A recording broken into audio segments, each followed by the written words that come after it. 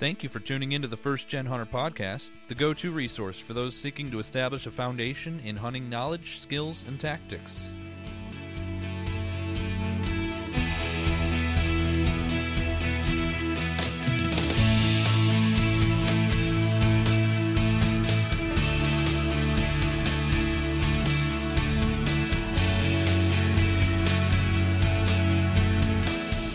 Good morning, First Gen Hunter Podcast listeners. Yeah, you made it to that halfway point, and hopefully you're looking at the glass half full. Got some good weather patterns moving in here for this weekend, and this morning I'm actually getting ready to record episode number 100 for the podcast. I have a very special guest who is going to do the show for us, and I'm super excited about who it is, because this guy, whether he realizes it or not, pretty much taught me how to hunt through his podcast. So you'll have to be listening to that when we come out here in 3 weeks. I'm hoping 3 weeks. I'm hoping to get back to a weekly show now. But yeah, that's what I'm doing this morning. And then I'm heading to work, of course. But in this episode, we get to pick up with one of the best guys in the hunting world, Mr. Bill Thompson of Spartan Forge. Now, you might remember, and if you can see the logo for the podcast right now, you might even see on the bottom of that logo, this podcast is presented by Spartan Forge. That's right. Bill bought into our vision here at First Gen Hunter and said, hey, I want to sponsor your show. And that was such an awesome and generous move of him, and really shows how he feels about getting people into hunting. And we're going to actually talk about that reality and how the app, the Spartan Forge app, can help and is even growing in ways so that it will help hunters more learn how to find success when they're hunting, and that is huge for new hunters. I remember my first few years of hunting, I probably only went out, a total of 5 days or less. It was just a very limited amount of time that I had allotted to, get a deer. And so if that's you, and maybe that's not even just in your first few years, maybe that's for your first, 10 years of hunting, or just permanently is that way, then you need all the latest and best intel you can get, so that when you do go out in that handful of days, you got the best opportunity to fill a tag. So Bill, his heart is right there with First Gen Hunters. He's even going to talk a little bit about his story for how he got into hunting. It's just a fantastic interview, as is always when we bring Bill on the show, and I'm super excited for you to hear about it. Now, speaking of Spartan Forge, there are some really cool things going on right now, and some key updates that need to be mentioned. So those of you that have not yet gotten on board, you know what you can look to for Spartan Forge if you decide to get on board, which you absolutely should. Or if you already are on board, like myself and Caleb and Alex, and maybe even Brandon is. I guess I never asked him, but if you are on board already, there's some cool things that you should be looking to. Okay, so first of all, the app now is going to be free. That's right, you heard that correctly. You can get a free download of the app, and the reason for that is we want to get the app in everyone's hands to start using it, and then you can start picking up some buy-in options once you have the app. But you get like the basic, Spartan Forge capability there when you get that that free app. Okay, now if you buy in on the app, here's some of the things that Bill lists for us to mention that you will get with your purchase. Okay, so there's 3 different satellite layers. There's a updated topographic layer. There's, of course, the public land and private land markings. That's been there ever since the beginning of the mapping phase of Spartan Forge. you get zoom in capability down to 20-foot contours. That's really good. That's a really close view of some terrain that can help mark those little draws or low points, especially here in the Midwest where we don't have a ton of contour change. This can even highlight spots here where you can take advantage of for hunting. You can see trails. You can get that ag data. What's the crop rotation going on? That makes a huge difference. I actually just had a listener send me a note and showed me the layout of his farm, talked about the crop rotation, asked for some advice on how to hunt it. Definitely makes a difference. Even the measurement tools, I've used that before just to know how far I've gone for a track, like a blood tracking or something like that. You really get some meaningful data when you start looking at how far you've walked or how far you need to walk in order to get to a tree stand or something like that.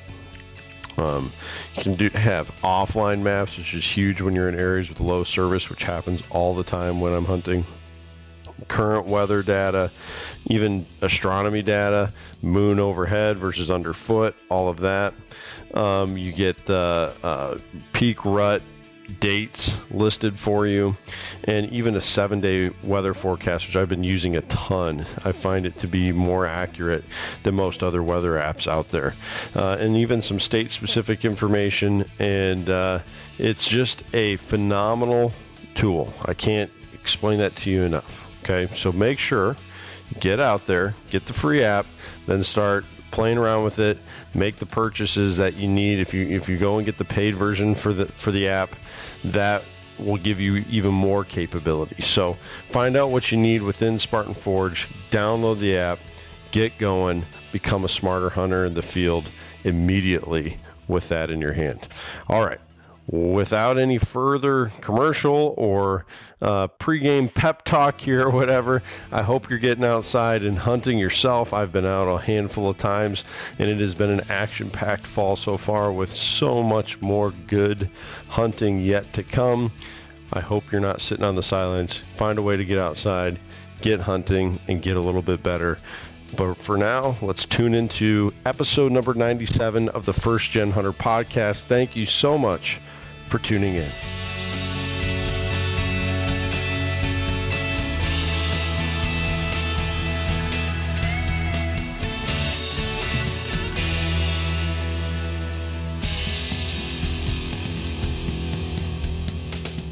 Meeting great people has been the absolute best part. I mean, hands down, no doubt about it, best part of doing this podcast. I feel like, my hunting experience, my knowledge base has increased by 20 times since I first started doing this. And, that's been great. It's been great just getting all that information from other hunters and guys that are far more experienced than myself. I've gotten to go hunting out in Montana for black bear with Alex. And Alex and I have all other kinds of Western hunting plans that we're going to be tackling over the next few years. And met a lot of great friends.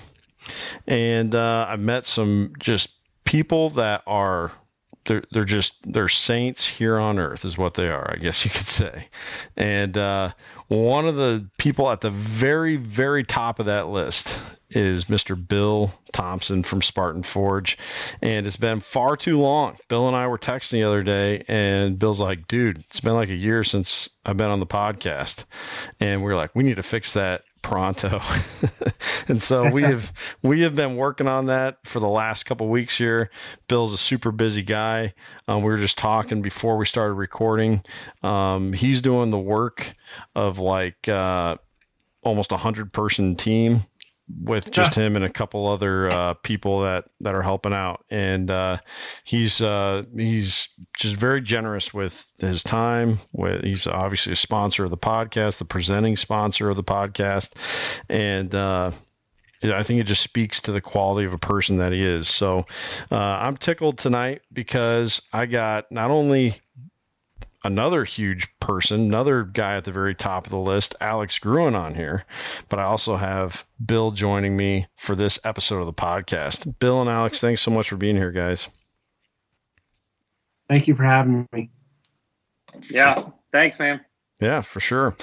So, Bill, we're just going to get down to the meat of it here to kick this one off. You've already been doing some hunting. Been seeing on social media, you're up there in your home state of North Dakota, and you've already got deer season going on. In fact, my brother Jake and his best friend Garrett Fike, who's been on this podcast multiple times, they just did a trip up to North Dakota. They just got back this last weekend doing some deer hunting up there. It's been a happening place, man. Yeah, I'm glad to see it. I'm originally from North Dakota, and I actually had some guys reaching out to me on social media saying, like, why are you telling people where you're hunting up at in North Dakota, or why are you doing that? And you're ruining it for the rest of us, and blah blah blah blah blah. And my response was always like, this place is dying. Like, the businesses are leaving, they're shutting down. Yeah. There's no one up here. And if it means you need to hunt a little bit harder, think about all, like, for instance, Spartan Forge probably spent $5,000, $6,000 there over that week, putting everyone up in cabins, getting everyone hunting licenses, buying food and gear while we were out there, renting hotel rooms before we got set up in the cabin.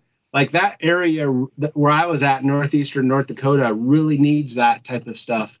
So if that means some out-of-towners need to come in and slay some big deer and draw some attention, as far as I'm concerned, bring it on. That's right.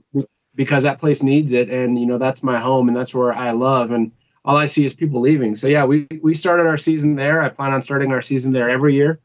Yeah, it's just a place that's near and dear to my heart, and it's where I learned hunting, and it's where I first got started. And we had a really good time with the pro staff. And I don't like the term pro staff because they're really not pro staff. They're just good dudes that I work with.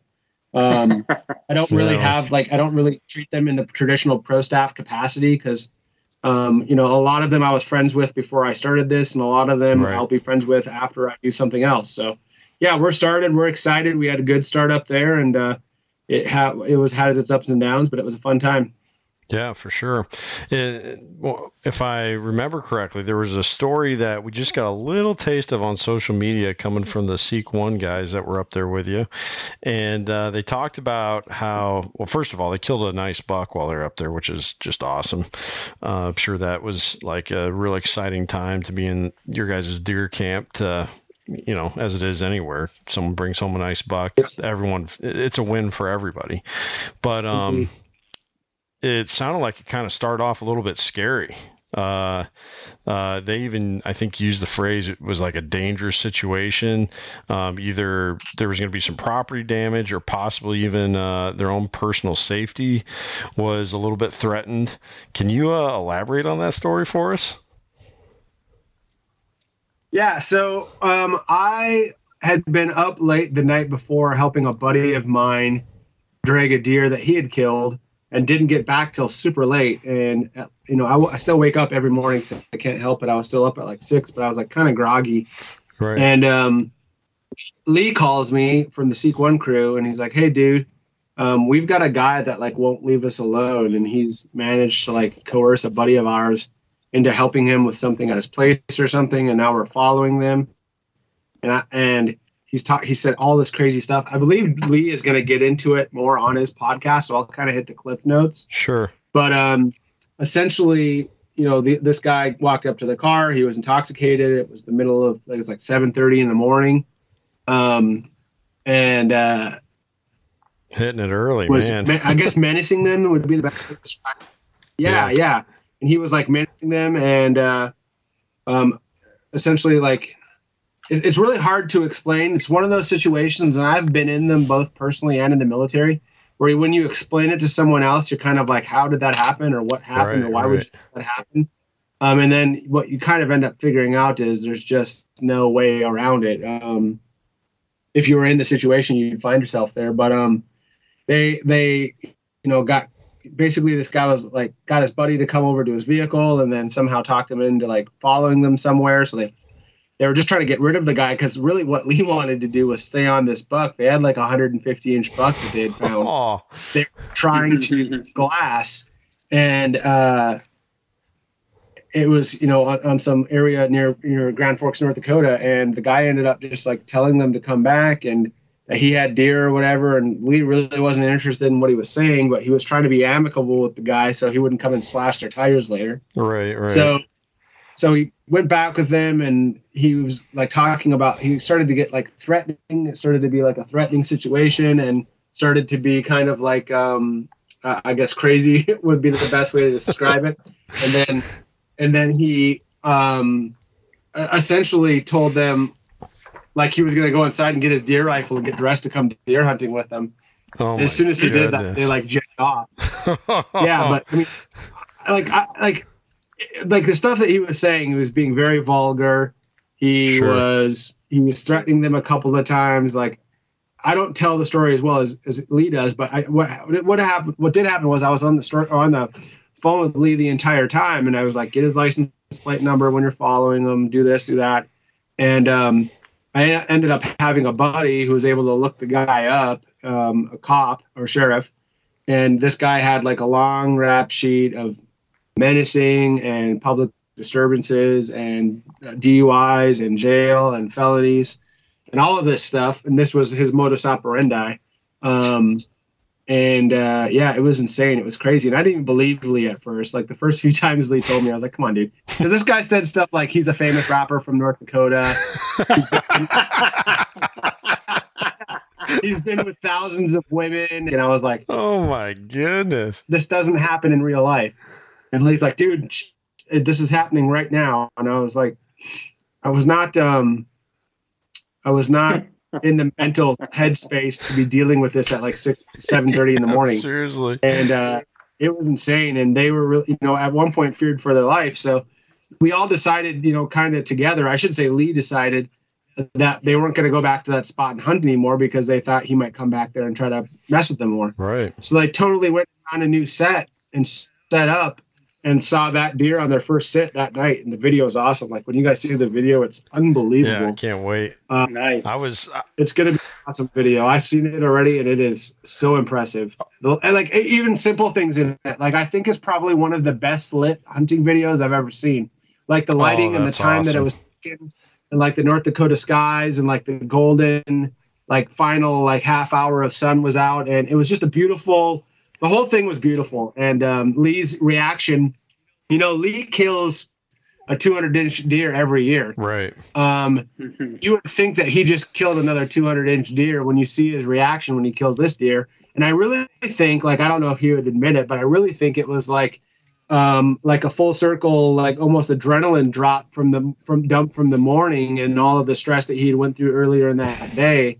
And then for that to culminate in a deer, just blind chance deer, I think it's pretty spectacular, and I think it's a testament to how the Lord works. So I'm really excited for that video to come out. Yeah, definitely. And I like that word impressive, because that's what it was. When I saw it, I was like, my goodness, these guys can hunt.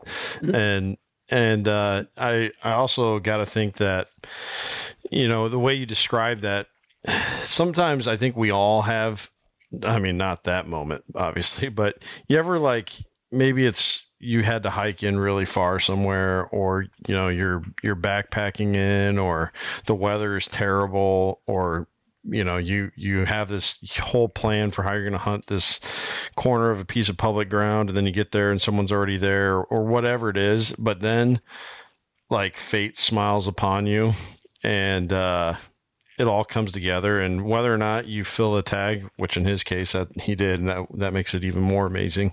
But like you get like a really cool encounter or something, and it's almost like, even though, this wasn't a 200-inch buck, because of every little detail that went into writing this story, it makes it so much more impactful on your overall, lifetime list of experiences as a hunter. I mean, that is really special. And if you're listening in, we could easily make this about the Seek One guys, which we need to get them on the show sometime. That would be awesome. But I'd be happy to help you guys get them on the show. It'd be awesome. Yeah, that would be great. They're awesome guys. They got a great channel, one of the best hunting channels on YouTube. And anyways, we could easily make it about them, but we'll save that for a different time. But I do want to tell you, go on to Lee's Instagram and look up his telling of the story that Bill just said, because I mean, it was in an Instagram caption size amount of text. It's a story that could be like featured in a magazine. I mean, just the way he wrote it, the way he described the emotion of it, and he talked about the exact thing Bill just talked about with, this isn't, this is far from the one, what did he shoot? Was it a 190 like the week before or something like that, Bill? I think it was 193. Yeah, 193. Oh my goodness. I think that was in Tennessee, right? Yes. Yeah, just a monster. He's like, he talks about it. He's like, this isn't a 193, I know, but this buck is special because, and then he tells the story, and it was a really cool post, one that definitely stood out, and I enjoyed reading and seeing the pictures. And it is a nice buck still. I mean, it's not like some little, as Heath Rayfield calls it, a North Carolina 11 point little spike. But it was, it was a nice, probably what, 130s, Bill, 140s maybe. Yeah, I'd say 125, 130, somewhere right in there. Yeah, nothing, definitely not a giant, but not a slouch either. So it was I mean, just do some digital scouting in the app and then pick a spot and go sit above it. Like, there's very few people that can do what he did. Yeah. I don't feel like they get enough credit. I know that sounds crazy. I know that sounds crazy when I say it, because they get a ton of credit. But, you'll see a lot of people talking about them, like talking crap, because obviously they have their own feelings of inadequacy about their own hunting. Right. So they project that on someone else and try to cut someone else down so they feel better about themselves. Yep. Lee is like the last person that you should do that about, because I've never known someone work so hard in the deer woods and planned and so be so diligent with the decisions that he makes and so disciplined. Him and Drew both are top tier sportsmen and outdoorsmen in every capacity possible. And I don't say that lightly. Like, I would say that maybe, with the exception of you, Kent, maybe two other guys. So, appreciate that. That to me is a testament to them. And I feel like a lot of people think they are just like this kind of one trick pony, but they're really not, because they'll go and do it with axis deer, and then they'll go do it with prong. They'll go do it with elk, and then they'll go do it with mule. Drew just slayed this massive mule deer that the video is coming out this weekend. And so they're just consistent, and it's so impressive to watch. Yep. It's something else. Yeah, it's success acquired over time. And I first started watching those guys, I don't know, maybe 4 years ago now, 3-4 years, pretty quick after they started their channel. And clear back then, I was blown away when I saw what they were accomplishing, because then, and I think they still do quite a bit of the urban hunting down there in Georgia, but when you saw what they were accomplishing there in Atlanta area, it's just bonkers. And also, I want to mention it too. You got to go back and see the reel that I think Lee put together of all the trail camera pictures they got from. Oh yeah, it's okay. There's some scary situations going on by their trail camera. My goodness. Yeah, insane. I actually sent that to Edwin, Alex, and he, did you? Oh man, he loved it. It was good stuff. But of course he did. Yep. You'll have to go check that one out too. So, but we can't talk about the Seek One guys all night. We got to talk about Bill and what's going on here with Spartan Forge. First of all, I do want to say Spartan Forge is worth the money. You can't say that about everything that's on the hunting market, not even close. But Spartan Forge is worth every dime you put into it, because it's an immediate return on your investment. You get information that immediately makes you better prepared to and gives you a better opportunity for success. And again, let's look at the name of the podcast, First Gen Hunter. If you're like me and you're having to learn all this stuff largely on your own, I mean, yes, these kind of resources, podcasts are great, internet articles are great, magazine articles are great, but it's that that real-time in the field information that is so critical. And that's where Spartan Forge sits there in the palm of your hand, tells you what to expect, and you literally watch it play out in front of your eyes. It's not going to be 100% accurate. Don't look for that. And Bill has said that since day one. Nobody can have that because we're talking about wild animals here. We're talking about animals that have free will to go, walk this trail instead of that trail. Or, yeah, maybe it says it's a full range day on Spartan Forge, but for whatever reason, this buck got spooked the night before or whatever, or is really worn down from rutting hard and he's choosing to lay low for a day, or it's too hot for him, whatever. Yeah, there can be anomalies like that for sure. But I have seen with regularity the accuracy of Spartan Forge. In fact, Bill, I don't know if you remember last year, I sent you a text and I was like, dude, this is voodoo. I was comparing it with another app that's out there, which was fun to do. And it's like, this app said that I wasn't going to see anything. Spartan Forge told me it was going to be a full range day, and I had $2 walk past my tree stand. And it was just cool to see that data like that. But since then, here's where things really get crazy and where we really need Bill to weigh in here in a second. The artificial intelligence was really the main thing, and in a way it still is, but it's now just one of the host of options you get with Spartan Forge.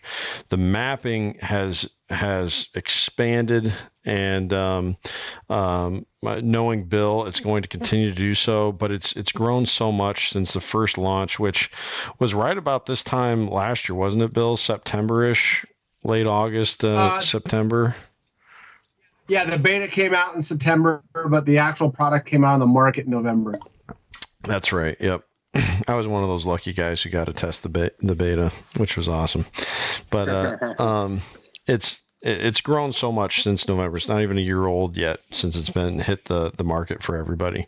But it's grown so much. So, Bill, can you kind of give us your updated explanation for what Spartan Forge is for the average deer hunter?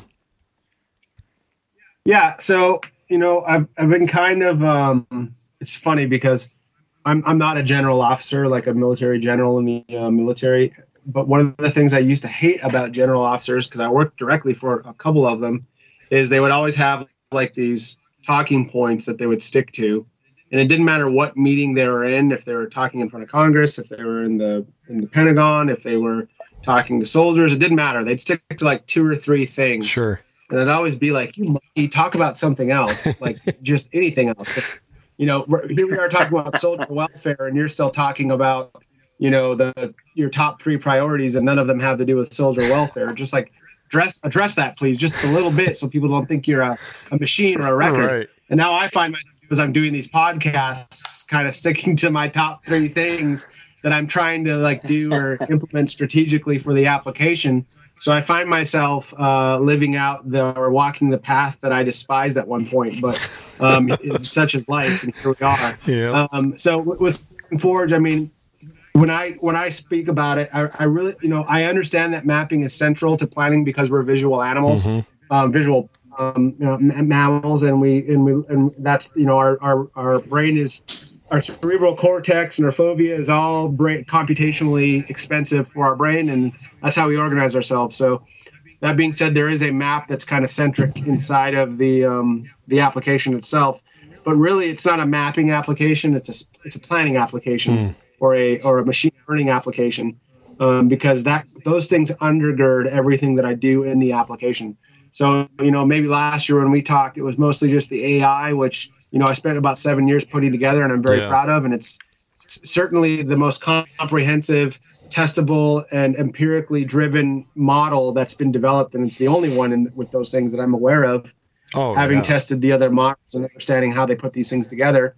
But then more than that, it's the planning features. So whether it's, journaling what you're seeing in the field, or looking up the weather for old trail camera pictures, and kind of building paths out of that, or pathways out of that, to understanding when you might be seeing deer in specific spots or what the weather was in the past. Then we also get into like the Intel tab that has that AI. It has your sun up, sun down time. It has your weather, historical weather in the area, your historical wind, and it's presented in a polar plot, which is a really efficient way of letting someone know what the wind is doing in their area.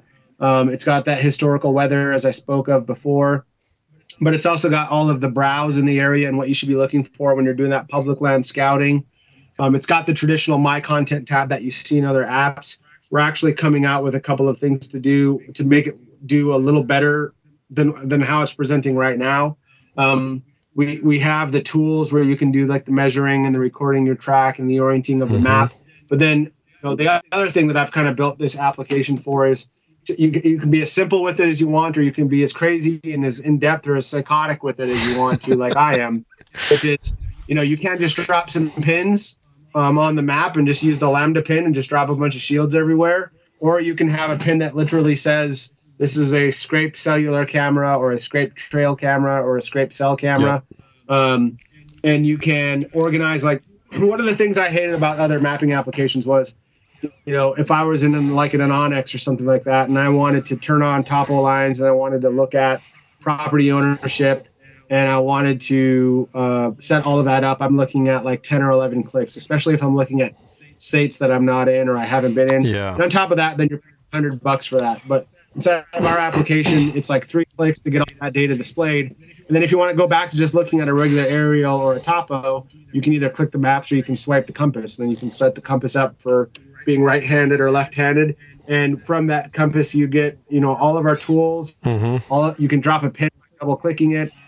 So it's super user-friendly, and it only requires a thumb, basically, in one hand to run about 80% of the features, and that was that usability part that I wanted. So really, I try to think of it as like an aesthetically pleasing planning app that surrounds the targeting cycle that one might develop when trying to harvest a deer, whether it's a buck or a doe, it doesn't matter. And all of those things are nested inside of there. So I really tend to think of it as a planning app. I would relate it, and I'm not relating myself to Elon Musk, even though I sometimes joke I like to call myself the Elon Musker of deer. It's true. Simply because you deserve the title, man. You deserve the title. No, it's more tongue-in-cheek. That's awesome. It's more tongue-in-cheek than anything, but it would be like calling a Tesla a car. A Tesla is anything but a car. Yep. It just happens to have wheels like cars. But when you understand what that machine is doing and how it operates and what it takes, everything that comes, the trail of computational capacity and servers and inference data and artificial intelligence and engineering that goes into making that thing drive on its own or park on its own or record everything around it, or it's anything but a car. It just happens to have wheels. Yep. And that's really what I call this. It's really anything. It's anything but a mapping application. It just happens to have a map. Most of the time I spend in the map, and the app is not on the map. It's with historical winds. It's looking at the journaling features. It's looking at the historical weather.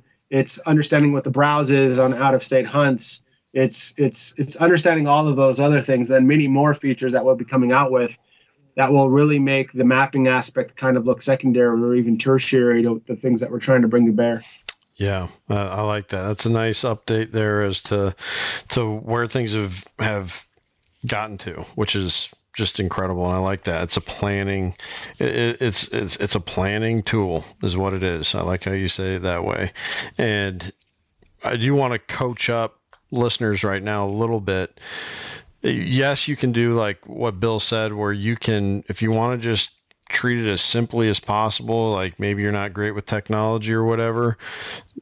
Yeah, just, I mean, you have that prerogative, but I would encourage you to try and put that data in that, in the journal. Put it down in there, because you know what's going to happen. You're going to think, oh, when am I ever going to go dig this up? I'll tell you when you're going to dig it up. You're going to dig it up when you're sitting in your tree stand. You haven't seen anything for a while and it's dead quiet and you're bored. And instead of going and cruising Instagram or something like that, you need to just get on your journal and look at what is the historical data. And you might be surprised at what you see, just from last year to this year. And then, after you've had the app for 3, 4, 5 years, now you got yourself a real nice set of data for your specific location where you're hunting. And then you can start taking the artificial intelligence side of it and looking at that and comparing it and be like, okay, when this, when it, in the past, I've had 3 years in a row now on a core area day, I've had bucks bedding in this spot. And, you know what? The weather conditions today are very similar to that. Well, guess where those deer probably are going to be. And you probably wouldn't be able to keep track of that. You would remember that there were deer there, but you wouldn't remember what time of year exactly. You wouldn't remember what weather conditions. So my point is you get more out of it if you put more into it. And definitely use when you're dropping pins. I wish he could have been on the call tonight, Bill. I got a really good friend who just moved to the area I did, who we do a lot of hunting stuff together. And he's a Spartan Forge user. And we were just setting up some tree stands last week, and man, we were dropping pins all over the place, marking scrapes, marking mock scrapes, access points, which are huge. I think that's probably the most underused pin dropping feature for Spartan Forge is marking your axis, because everything looks fine and dandy when you don't have to worry about being quiet and you're walking in there in broad daylight. But try walking in there in the pitch black at 5 a.m. or whatever and find your way to your tree stand in the middle of the timber. You're going to want to have those axis points marked so you don't scare every bedded deer in the area and ruin your hunt for the day. So all of that stuff, you put more of that into it, the more you're going to get out of it. And also, as you're doing that, you become more comfortable with the app, and then you get to start to explore some of these other features that Bill's talking about, and even future features that are going to be available, eventually someday as the app continues to grow, just like it has so far. So that's my little coaching moment there for utilizing Spartan Forge. But Bill, there was some stuff that was absolutely mind-numbing with the artificial intelligence that we talked about last time we recorded. And I'm kind of putting you on the spot for some of this information right now, but like you said, you worked on it for 7 years, so you probably still see some of this data when you go to sleep at night. But how many? So first of all, the foundation of the artificial intelligence is GPS tracked deer, giving a very wide ranging list of data points on what deer are doing throughout the year. Can you kind of give us an idea of how much of that data you have, where it came from, and all of that? Yeah, sure. So, every time an academic launches a study, which you're well aware of, Ken, and they're trying to have an academic pursuit for a research objective, whether that's fawn recruitment rates or interactions with coyote populations or transmission of CWD or EHD, or, even some of the more esoteric studies like, how far do bucks migrate during, spring to the fall and all those types of things. They tranquilize these deer with they'll set up at night when the deer are easier to shoot.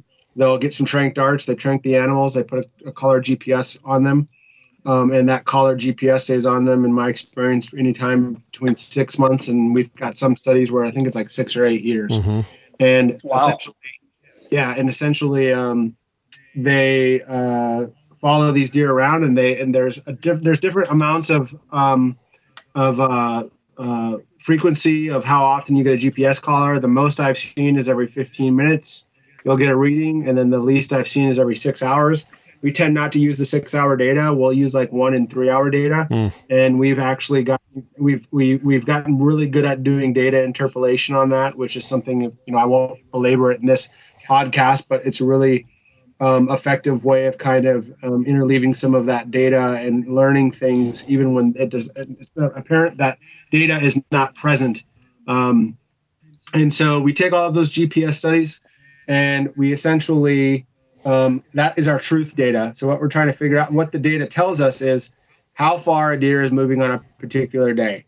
So you can think of it like the AI is following that deer around with a ruler, and it's measuring generally how far it's going. And then what we do is we line that up with, train it with multiple weather sources.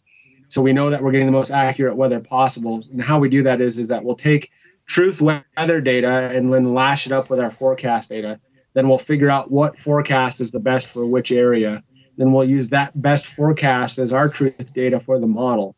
So the deer data and then the weather data gets put together inside of an artificial intelligence framework. In our case, we're using Google's TensorFlow. And then we train these models to recognize patterns in the deer movement data. So when are they moving more? Or when are they moving less? When are they moving in a normal pattern? When are they moving in an abnormal pattern? Then we bucket that data and we save 20% of it. 20% of that data never sees the machine. We segment it and we use it as our testing data. So what happens is we'll take that 80% of the data and we will train the models, and the models will learn the patterns out of the data. And that's really what artificial intelligence is. It's actually what humans are. And you're probably better predispositioned to speak about this than I am, but ultimately we're pattern recognition machines. Oh, yeah. And that's how the human brain works, is it pops patterns out. And that's why you can do all kinds of crazy things with like linear vision perception by doing things like shadow inversion on photos and stuff, and just make things totally unrecognizable because your brain has an idea of how the patterns of the atmosphere and gravity work. Right. And when you convert those patterns, you can change things. So you have a neural network inside of your body, a circuit that is built to obtain and process information through your fovea to understand how the world around you works. Well, it's the same thing with a neural network. It ingests information. Its eyeball, in this case, is the TensorFlow program. And we feed that information through it. And then TensorFlow allows us to leverage a bunch of computational capacity that ascribes patterns and highlights patterns in the data. And then what we do with those artificial intelligences is we test them with that truth data and make sure, and we test it with data that we don't train it with for the simple reason, again, I'll keep leveraging your former being a teacher, Kent, because I think it's a useful analogy. Sure. I think it's a useful analogy, but essentially you can teach a child about Greek history, okay? And you can have them read Socrates and Plato, and you can have them read Marcus Aurelius and all of the great Stoics, and then have them read books about Greek history. And they'll do pretty well if you just give them a basic Greek test about, Rome or Greece or any of those things. Right. Like they'll know a good amount of the information. That would be how a neural network works, is we are training it with general information. What you wouldn't want to do is test that student with the information that you're going to, or train that information with the information. Sorry, I'm getting in front of myself.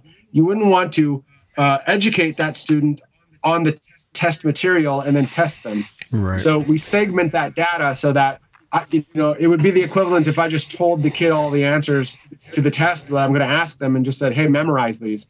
And the kid would take the test and get 100, but they really wouldn't know anything about Greece or about anything. They would just know the answers to the test. Yep. So that we isolate that data, and then we train the neural networks, and then we test the neural networks with data that it's never seen. And we also have live GPS data that we test it with, and that data That's cool. is absolutely data that's never been seen. Right. So I can actually look. I have data in Pennsylvania and in Ohio, and actually see, like, okay, neural network, what is the movement going to be like for the next week? And then I can actually let that week go by and then actually evaluate the neural network. And routinely it scores between 60 and 70% accuracy on the binning of that data, and predicting where and how they're going to move. That's insane. And that, to me, is about as good as it's going to get. So that's kind of like the foundational piece of our neural network. And we're coming out with another neural network that's going to basically just kind of, it's much more in depth than this, but the simple way to say it is it'll just, if you have a property, you'll be able to draw a polygon around it, and it'll tell you areas to investigate. And wow. It'll do that based on prior GPS data. That's huge. We're trying to get that out here. We'll see how it goes. And again, I'm not trying to replace scouting. You're going to have to scout. You're going to have to go on the ground. I'm not trying to replace woodsmanship or tradecraft or any of those things.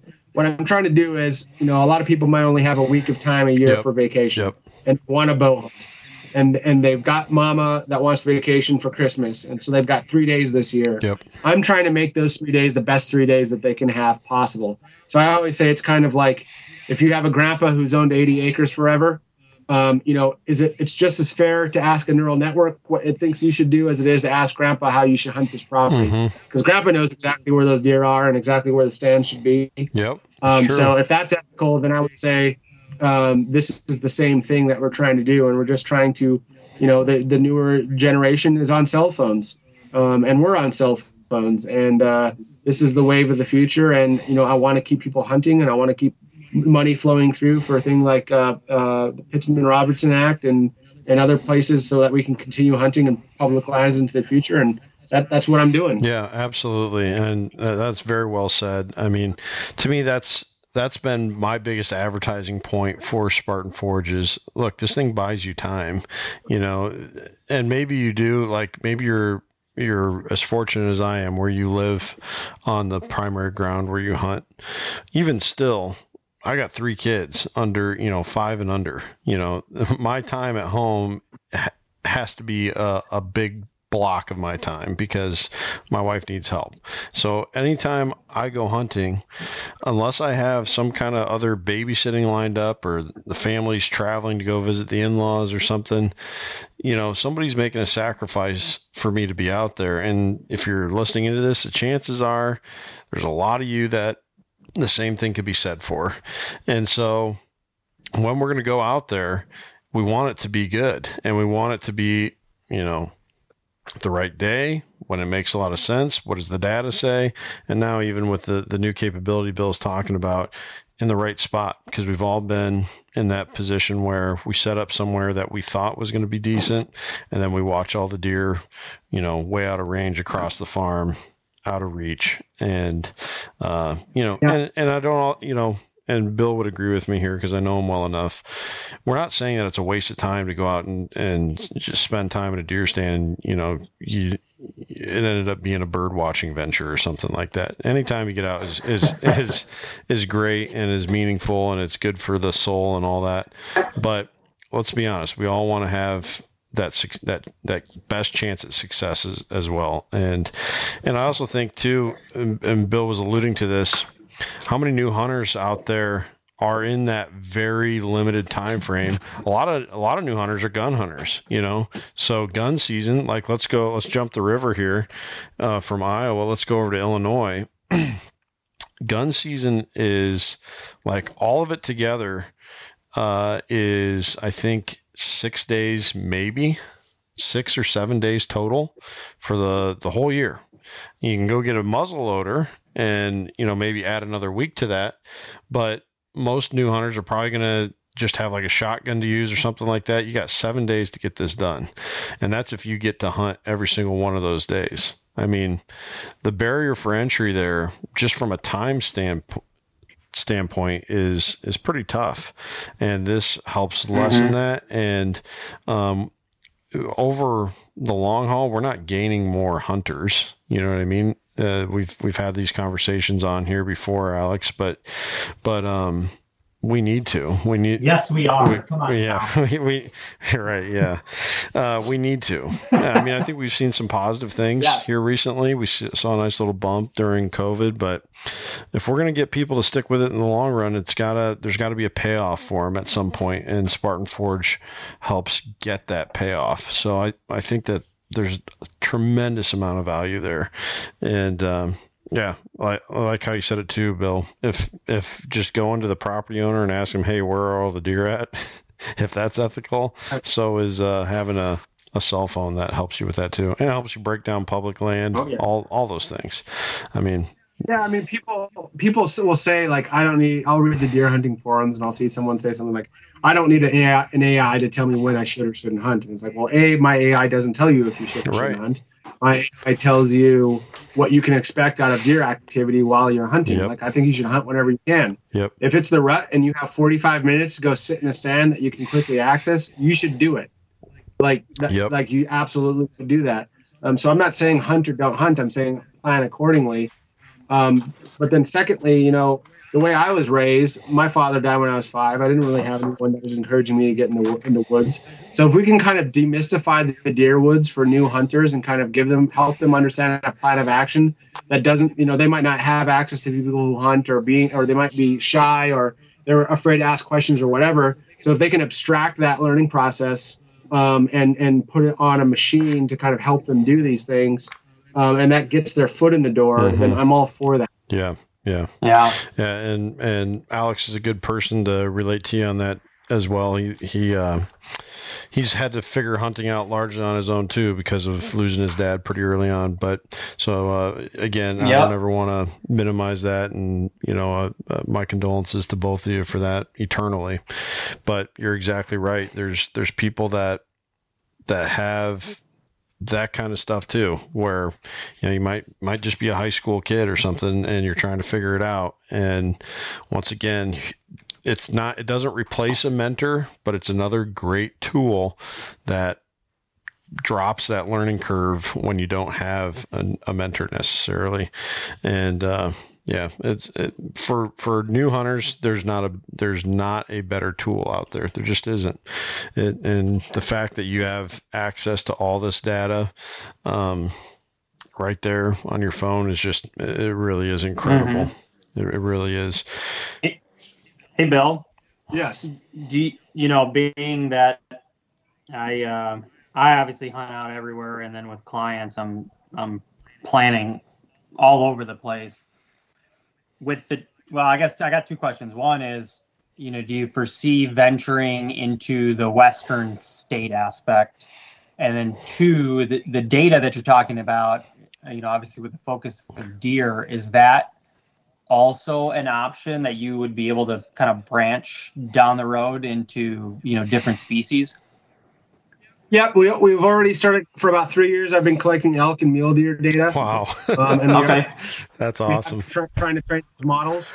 I have a pretty high standard for the models and the amount of recall and predictability that they have to have in order for us to put them on the market. So we've still got some data collection to do. It's not simple to get data. Academics are not the most charitable people in the world when it comes to sharing their life's work, which I totally understand. So I have to make those inroads, and I have to provide them value up front in order to do that. So I'm trying to do that, and we do have quite a bit of that data. The models are pretty good, but they need to be better than a coin flip. And right now I'm currently at a coin flip with a couple of those. So, and the problem is just more data. You just need more and more data. Sure. I've trained, I've done some of my own convolutional neural networks, which are like vision neural networks.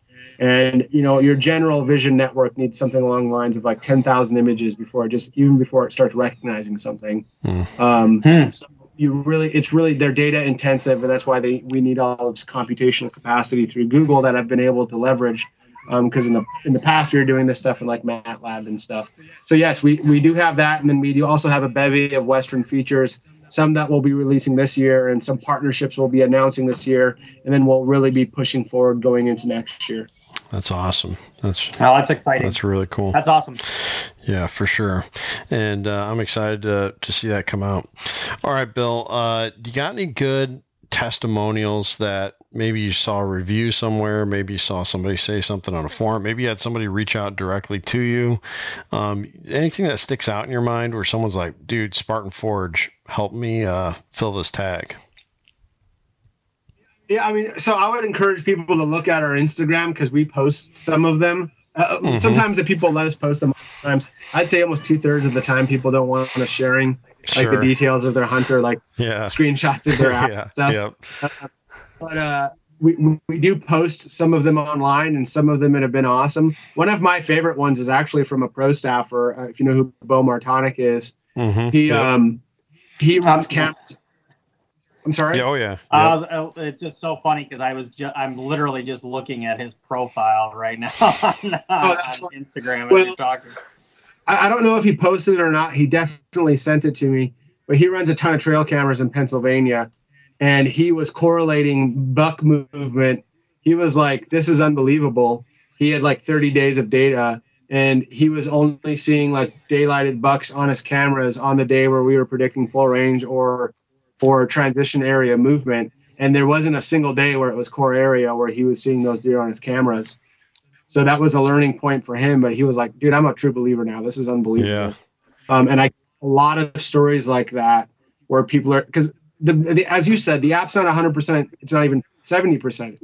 It's like between 61 and 65% accuracy, depending on where you are in the US. It goes up and down. But that's a lot better. That means 63% of the time we are bidding the movement correctly. Yeah. And that's a point of contact that a hunter can use to make an educated decision. Yeah, put that in terms of baseball. You're batting with a 630 average. I think we'd all be okay with that. that's really impressive. And you've never claimed that it would be 100%. You've always said that's impossible. And which is true. I was actually just listening to a podcast while I was at work today, and somebody said that, like, aren't you kind of glad that we can't know exactly, what the deer are going to do? Like, it's fun to have that mystery there, and that's reality. There is some of that mystery there, but 63% of the time getting it right, that's really impressive. Yeah, especially when it comes to preserving your time. Yeah. Yep, exactly. Sorry, go ahead, Alex. I didn't mean to interrupt you. For sure. No. I was going to say, what this does to me is, there is something to say about being confident or having confidence, right? You exude it, you feel it. It gives you a better sense of purpose. This gives you more confidence that, like, when you will be out there or when you're planning on it, that you're more likely to be in a good position for whatever that day or hunt is. And that's mental, but I think there's a huge factor to say about that. And I think that's the mental aspect is huge. Yep. Yeah, no, you're absolutely right. I mean, the mental aspect when it comes to it, even like I even see this bear itself out in other respects. And it can also be similar when it comes to Spartan Forge. And that's fine with me, because what you have is when people believe in a system, they ascribe value to the system, but then they also save their best based on the heuristic that they've developed. So a point of contact could be like, if you believe in moon overhead or moon underfoot, and you're Kent and you have like your grandparents' 40 or whatever that you're hunting, and you are like, look, I am only going to hunt this, in November when the moon is overhead or underfoot. Well, what you're going to do is you're going to do your off-season scouting. You're going to get your stands and your sets. You're going to leave those areas alone. You won't put undue pressure. You're not going to be hunting on days that you shouldn't. Yep. Therefore, you're not pressuring the woods. You're not leaving your scent behind. And then, here comes that moon underfoot day, and you save your quote-unquote best set. You go up and sit in that tree, and you see a deer, and you kill it. And so you might have made yourself, a what would you call it? A false heuristic, heuristic that's not necessarily true. Right. But it's good enough and it works for you. I'm not necessarily saying that's what we're doing with our application, but what I am saying is when you treat data that way, and when you treat whatever your heuristic is for how you operate in the world that way, you will get better results, because it will automatically lead to you not abusing a particular set or an area or over-scenting it or whatever. So, that is, and that speaks to the positive mental framework that you just talked about. Because if, like, one of the guys who's the best at this is one of our pro staffers named Johnny Stewart. He believes that every time he's stepping in a tree, he's going to kill a 180-inch deer. That's awesome. If he doesn't believe that, he doesn't get in the tree. That's awesome.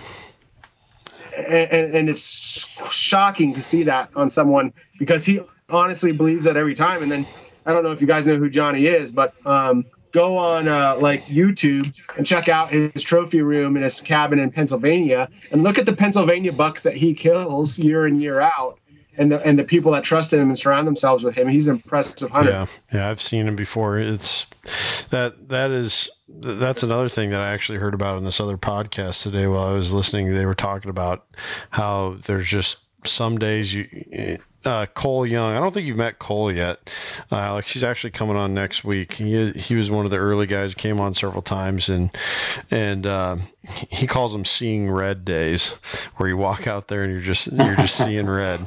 And I think there's absolutely a ton of truth there to that, where you're just more confident, so you're more dialed in. How often when you see a deer in the woods, is it you're just seeing like a tine, or you're just seeing the flick of a ear, or a little bit of the white tail, or whatever it is. And if you're not dialed in, if you're climbing into that tree and you're not doing what Johnny Stewart does and says, man, today's the day, I'm schlocking a giant, you're not dialed in like that. You're not a diligent predator, I guess you could say. And confidence is so key to every aspect of hunting. And honestly, why do we hunt where we hunt? Because there's a good chance there's going to be deer there. That's why. And so, if you know that it's going to be a day when deer are going to be moving around a little bit, then your chances are just really good for having an opportunity. And I think the other thing too is, with all these guys that we've been talking about tonight that are just really, really good deer hunters, they aren't just waiting for the opportunity for the deer to just walk by their stand. I mean, sometimes that happens and it works out great, but they see that little flick of an ear and they're like, oh yeah, there's a buck over there. And then they give it, if they hit the grunt tube, or they do a little bit of rattling or something, a snort wheeze or whatever. And now they lure that buck over to them and they capitalize on it. So yeah, I think there's a lot of things that can be unpacked there with that testimony there. So yeah, that's cool to hear that. All right, Bill, before we end this one, we need a good hunting story, buddy. It's a new thing I'm doing on the podcast. I just realized one day, whenever I listen to a hunting podcast, something deep down inside of me craves a hunting story. You know what I mean? It's like, well, at some point, are they going to tell me a good hunting story? So I'm trying to address that subconscious desire here a little bit for myself and for the listeners. You got a good hunting story and it can be any species. Could be I know whitetails are the name of the game for you mostly, but anything come to mind? I've got a bunch. I've got some bear ones that I like telling. I've got some with whitetail that I love. I guess one of my, let me think. Give me just 10 seconds to sit here and talk and try to pontificate and come up with something that is a good one. And I'm thinking here hard about. Well, I'll tell you one about failure. How's that? Yeah, sure. I was a trad bow hunter a few years ago. Mm-hmm. I had convinced myself that I was good enough at hunting. I was wrong. That I should go the trad bow route. So I had first bought a bear archery bow, and then I transitioned to making my own. Yep. Actually, before I worked with him, Garrett Prawl and I would just kind of go back and forth online, and he, and exchange ideas and that type of stuff. Well, he had made a video about making we had made a video about making your own trad bow. And so I went and got all the constituent parts and made my own trad bow and started hunting with it. And that is I'd awesome, taken man. like a couple of different. Yeah, I'd taken a couple of doe with it. I felt really confident with it. And I'll send you the picture after this podcast of this deer. Okay. I'd gotten locked on what was probably 190 inch or 180 inch public land deer that I was tracking. And this thing just his junk had junk. I mean, he was just a fantastic, magnificent specimen of a deer. And I had this area where I knew there was a scrape that he was working. I'd only seen him on the camera at like 1 or 2 in the morning. I knew that the peak of the rut was coming, and there were does that bedded just off of this scrape, and that's the camera where I saw him at night. Mm-hmm. Well, I started to finally get a couple of like dusk photos of him just like right after sundown. Mm-hmm. And this is right, I think the peak right there was like November 7th. And I decided to make my move and set up over that scrape around like November 4th. Okay. And the deer, so long story short, the deer comes in and gets to about what in my mind, what I thought was about 15 yards or 13 yards. And I loosed an arrow and totally missed. And it turns out it went right under him. It turns out the deer was actually at like 17 or 19 yards. I can't remember which one it was. Okay. But it went right under him. And I'm still shaking. And to add insult to injury, the deer bounded off to about 40 yards and just kind of looked around. So I knock another arrow and I'm waiting, and I'm like, at this point now cursing the bow, and I want to break it over my leg because could have been first. It would have been dead on the first shot, right? Because I would have made the shot. Right, There would have been no choice. But even if I missed the shot, it had now bounded off to 40 yards, which is again another shot that I can make with a compound bow any day of the week. But it's far too far to try to shoot with a trad bow. And that trad bow, I think, was shooting like 43 pounds or something like that. Okay. So you're talking about a rainbow of a shot at 40 pounds. Oh, yeah. With like 40 yards. So I just sat there and watched the deer like look around wondering what went on. and dying inside right now. And so the deer ends up just walking off, and he ended up getting hit by a car. The next year I deployed to Afghanistan, and I came home in December or January in the late season, and the woman who gave me access to this public, she gave it to me through her backyard. So this buck was on the other side of a swamp that if you're on the public normally, it would take you like 2 miles of walking to get to. But she had given me access so I could park in her driveway and walk through her backyard, and I was there in like 2 minutes. And so it really gave me access to a lot of deer that I otherwise wouldn't see, because the deer just didn't expect me to be there. And the way that I could get in and get out, they were never able to scent check me. So it was a perfect setup. Well, she told me that deer had gotten hit and was in the road in front of her place, and a guy came and took the head or something like that while I was in Afghanistan. But that was the last time I ever trad bow hunted. I haven't done it since. That was the last time I did it, and I don't know if I'll ever do it again, because, like I said, when you're like 20, I think at that point I was like maybe 29 or 30 or something like that, and still full of hubris, and I just I'm thinking about it now, and it makes me upset. This deer, not only when I let him go, that when he got away, I could have made the other shot on him with another bow, no problem whatsoever. So I think about that. I still get upset. I still get that's the one that got away. It's kind of like the woman that got away or something. You're just like beside yourself. And dude, that for me was my deer story. And it just, dude, that hurts. Right now it's killing me as I tell the story. That hurts, man. That I could picture the whole story as you're telling it. And I think every hunter, if you hunt long enough, and I'm saying this is a first gen hunter, this will only be my 8th season, but I already have some of those kinds of stories where it's just like, what was I?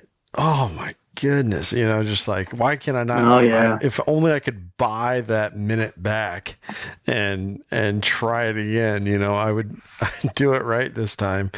But it's hey Ken, you check your phone, you'll have a trail camera picture of that deer. Oh my goodness. Do you see that thing? Dude, when you said junk on his junk, you weren't fooling, man. Yeah, no, that deer was much wider than that picture looks. What he's looking at the picture of him, and so when I've got other pictures of him, but I believe it was 9, 10, 11, 12, 13, 14, 15, 16, 17, 18. I think he had 19 scoreable points. Oh yeah, definitely. Or maybe 20. Yeah, because on his back he had antlers, he had kickers that went off of his D2s that went backwards. And I only saw him on the hoof once in my entire life. So yeah, dude, that's awesome. Wild. That would have been that would have been a featured in Field and Stream or Outdoor Life kind of buck. I mean, that is my public land deer too, by the way. Yeah, that is insane. That, was it out there? Was that in North Dakota? No, that was in Southern Maryland. Holy cow, that could have been like a state record, man. I bet you it would be close. Like I said, I mean, I'm not sure what my app would tell me. I can look it up. I'm gonna send it to Alex here too, just so Alex can appreciate this. We want to get his reaction on the podcast here. Dude, we should send. I'm anxiously awaiting. We should send this to Caleb and be like, "Look what we just got on trail camera tonight." Oh man, He'd be dude, like, that is a nice buck. Like that is. It looks like flames. Okay, if you're listening in here, this Yeah. buck looks like he's got so many. I guess you'd call them stickers and kickers, flyers even coming off of his. It looks like his G3 here, so we can't even see the ones that Bill talked about coming off his G2. Oh, you can a little bit on his right-hand side, but you can't really on the left-hand side. The G3 there looks like flames of antler, like lapping up into the sky off the antler. I mean, it's just wild. That's a cool looking deer. That for the thumbnail for the podcast if you want to. Oh yeah, definitely. Oh, well, you know what? This is timely, Bill, because today I had this thought, it'd be kind of cool to try and make a self bow, we have some hedge trees here on the farm. Osage orange is what a lot of people call them. And that's used a lot of times for self bows because it's such a tough, durable wood. And This cures me. I might make one for like decoration's sake or something, but no way am I taking it into the woods. Oh man, that's such a painful story in the end. But I ended up deer that year. Actually, I ended up killing 2 good deer that year. So I'll send you those the follow up photos to that after this, so that you don't have to feel sorry for me. Yeah, well, definitely send that because I'm feeling really sorry for you right now. The 2 deer I killed after that were good. I actually did them like 1 week in New York and then the next week in Western Maryland. And I felt a lot better after having doing those. But yeah, that was the deer that got away, and that I'm going to, until I'm on that second deer. I just sent you the photo. I actually have an awesome. Yeah, the second photo I sent you, I actually have an awesome video right after I shot that deer. He just kind of stood there in the tree and didn't know what happened. He was on the ground with his head in the licking branch, and I put an arrow through him. Wow. I'll send you the video later. Yeah, definitely. He ends up just running off and not knowing what happened and just stood there and died. Man, that wow. Did you shoot those with your trad bow, or did you go back to a compound after that? Nope. I was with a compound on both of those. Yeah, you learned quick. If I would have missed one of those deer with it, I'd just been done with hunting. Yeah, yep. Oh, man. Well, those are good stories. I'm glad I asked. Well, hey, Bill's got to get to his kids. I got to get to my kids. Alex has to get to his kids. We got to wrap this one up. But people want to get in the game with Spartan Forge. What's the best way to do that, Bill? They can look us up on Instagram, or they can go to our website at www.spartanforge.ai. I answer about 80% of the questions that we get on the Instagram. It's kind of just the way I like to run the company. So if people have questions, concerns, gripes, or praise, let me know. Come online and I'll engage. And I'm hoping everyone that's listening has a great season. Yeah. Thanks so much, Bill, for getting on with us tonight for the call. You can also find a link for that in my link tree. Just go to the link tree in my profile, and it will be, I believe, the top link or the one right under the link for the podcast, something like that, or the website. So get on there, and just a couple thumb clicks that way, or definitely follow Spartan Forge on Instagram. There's also a Facebook page you can get on if you don't have Instagram, and I believe you guys are on Go Wild too, right, Bill? Yeah, we're everywhere. Yep. So get after it, get following them. Also look up some of those cool stories that we talked about at the beginning of the episode. And yeah, there's not a better company out there. There's you the testimony's here, right? We're listening to the guy who started this whole project and just hearing his vision going into the future with it. There's not a harder working dude out there. And another guy who's a really hard working dude is Alex Gruen. Make sure you head over to alexgruen.com and start checking out some of the things Alex has to offer with tag application services and far more. Alex, you've been developing your YouTube channel, your YouTube presence a little bit here lately. You want to give a quick rundown on that? Yeah, not a lot on there yet. I'm compiling a lot of gear reviews right now, but I did edit a couple videos. I just posted them, so yeah. If listeners want to head over there and subscribe, and I'll continue adding content as we go along here. But yeah, and the good big goal. Yeah, and the good news about his gear reviews, it's all for rent, right? If you want to, That's true. If you want to plan a hunt with Alex, you can go to him and he will outfit you with the gear you need to make that hunt happen. So make sure you head over there. Don't forget the promo code FirstGen10. You can save yourself a little bit of dinero on the back end, and get going on that dream hunt. But thank you so much to everyone for tuning in. Thank you to Bill. Thank you to Alex. Bill, let's not make it a year before we have you back on here, buddy. And absolutely. And we need to get you out here to Iowa. Start putting in for an Iowa tag, and I'll be sure to take care of you, buddy. And I appreciate that. Yeah, for sure. And bring your shed dog out here too. I like to pick up antlers. So. Oh yeah, I'll bring him out in March. He's the best. Oh, dude, Caleb, who's the other guy that I wish we could have had on tonight, because he's a big Spartan Forge user. We got some prime ground. I think we found close to 40 antlers on this farm this spring. So we got a spot to bring your dog. So awesome. Well, take it easy, guys. To everyone else, thanks again for tuning in.